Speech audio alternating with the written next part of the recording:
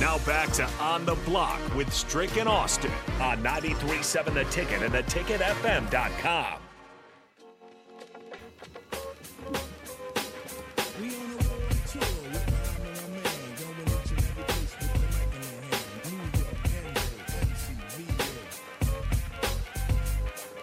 Welcome back to On the Block with Strick and Austin. We're going to have joining us on the block to talk a little bit about NFL football. The playoffs are looming. It is on the way. I think there's some tremendous matchups that we need to keep an eye on to watch. We'll get a little breakdown right now from Andrew Alix, the guy I call Double A, who's joining us on the Honda Lincoln Hotline right now to talk a little bit of NFL. Andrew, Double A Alix, what's going on, my guy? What's good, Strick? How you doing, brother? Man, it is a beautiful day in paradise. Back on back stateside. I'm glad to be back. I'll be home soon, but it's always a pleasure to have you joining us here.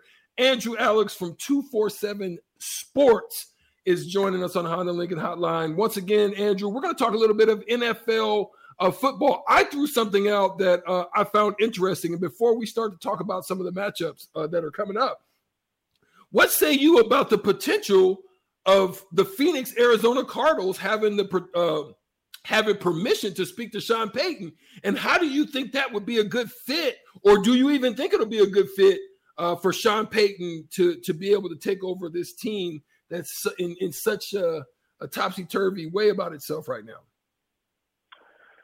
Yeah, I mean, if you're the Arizona Cardinals, there's definitely I don't know. There's certainly a one-size-fits-all solution. I mean, Sean Payton's a great football coach, and Strick, you probably remember very well that for literally the entirety of their history until Sean Payton took over that franchise, the New Orleans Saints were like the Jaguars of the NFL, if you know what I mean. The team that was perpetually a bottom dweller, fans wearing bags over their heads, this, that, and the other. And he, along with, of course, Drew Brees, for give credit where credit is due, turned them into a playoffs every year juggernaut, brought a Super Bowl championship to New Orleans.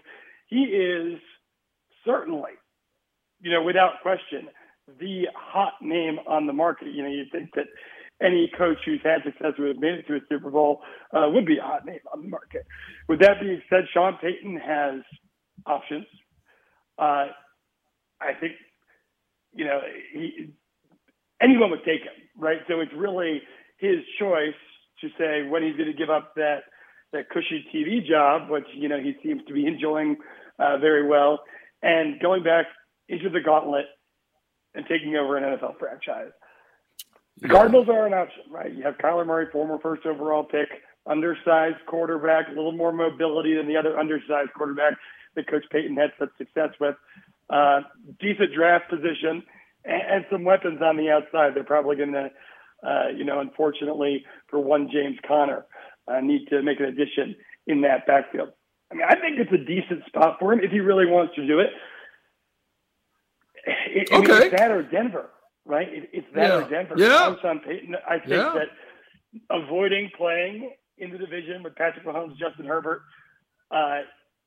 with a quarterback that clearly, maybe not clearly, but probably has not reached his peak yet, whereas Russell Wilson clearly is a quarterback on the decline, at least from what we saw this year.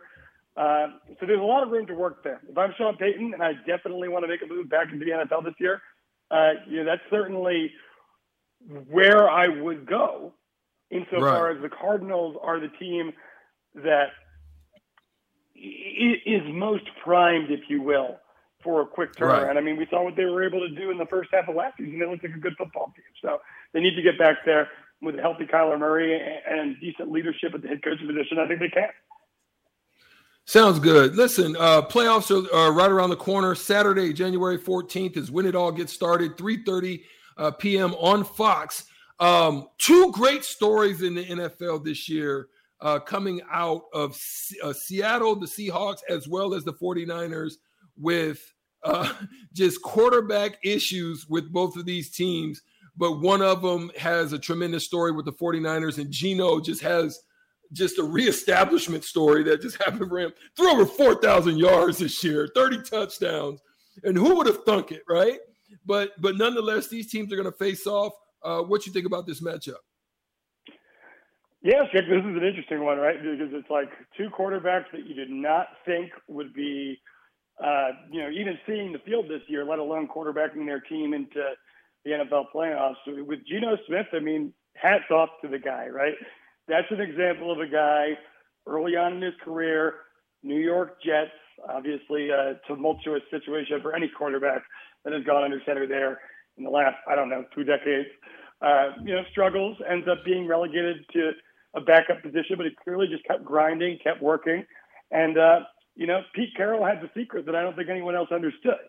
And when he let Russell Wilson walk, he did that knowing that Geno Smith, who he had seen in practice year over year, was a guy that was capable of quarterbacking that offense to the point where they didn't miss a beat. And they did not, in fact, miss a beat. But the San Francisco 49ers are a tough cookie, man. They're a tough cookie. You see them as 10-point favorites in this contest. I don't know if they cover the 10 points just because this is a team that with Brock Purdy right now, who has looked good, and Kyle Shanahan might just be a genius because everyone looks good when you play quarterback for him. But it's not necessarily a high-flying offense, but it's a defense, that by the time this is all said and done, Strick, we could be having conversations where we're putting them in the same sentence as, the 85 Bears, the Steel Curtain, legendary defenses in that regard. So give me the 49ers in this one, but I think that Seattle can keep it interesting. So I'll take the 49ers by 7.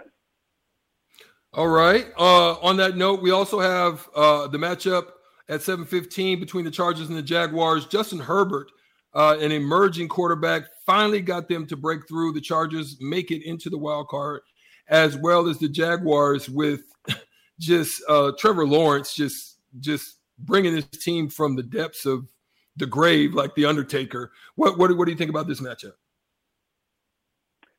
Yeah, this is probably my favorite matchup of the entire weekend, and maybe my second favorite matchup. We'll get to my favorite matchup in just a minute. But what a run it has been for this Jaguars team.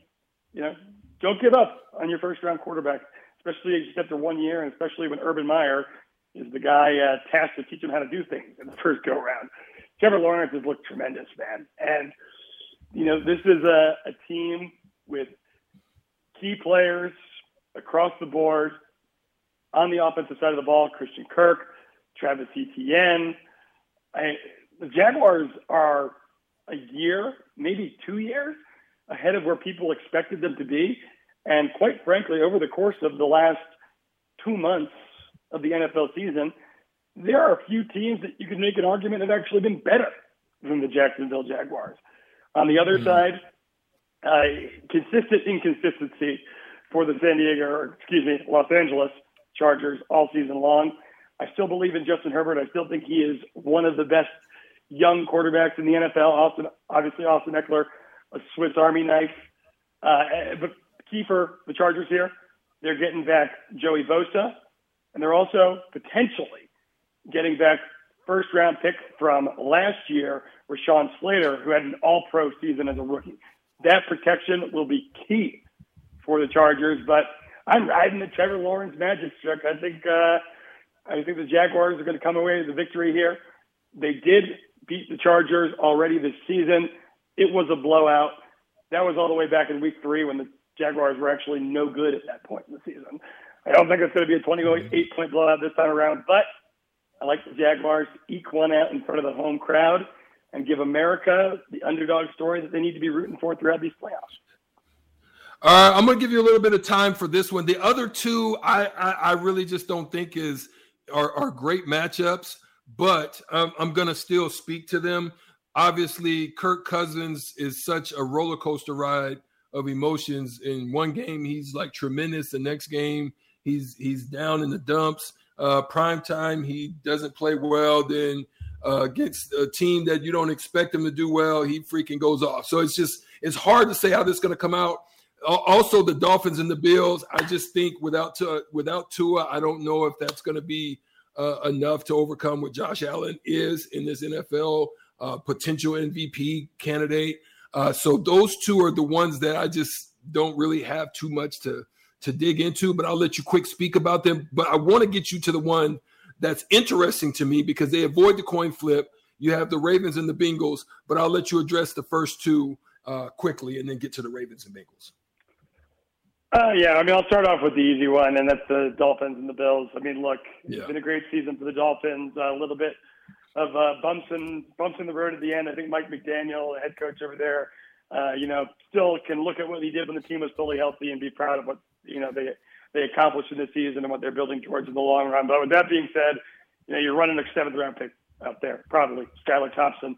2 7th round picks will be starting games this weekend in the playoffs.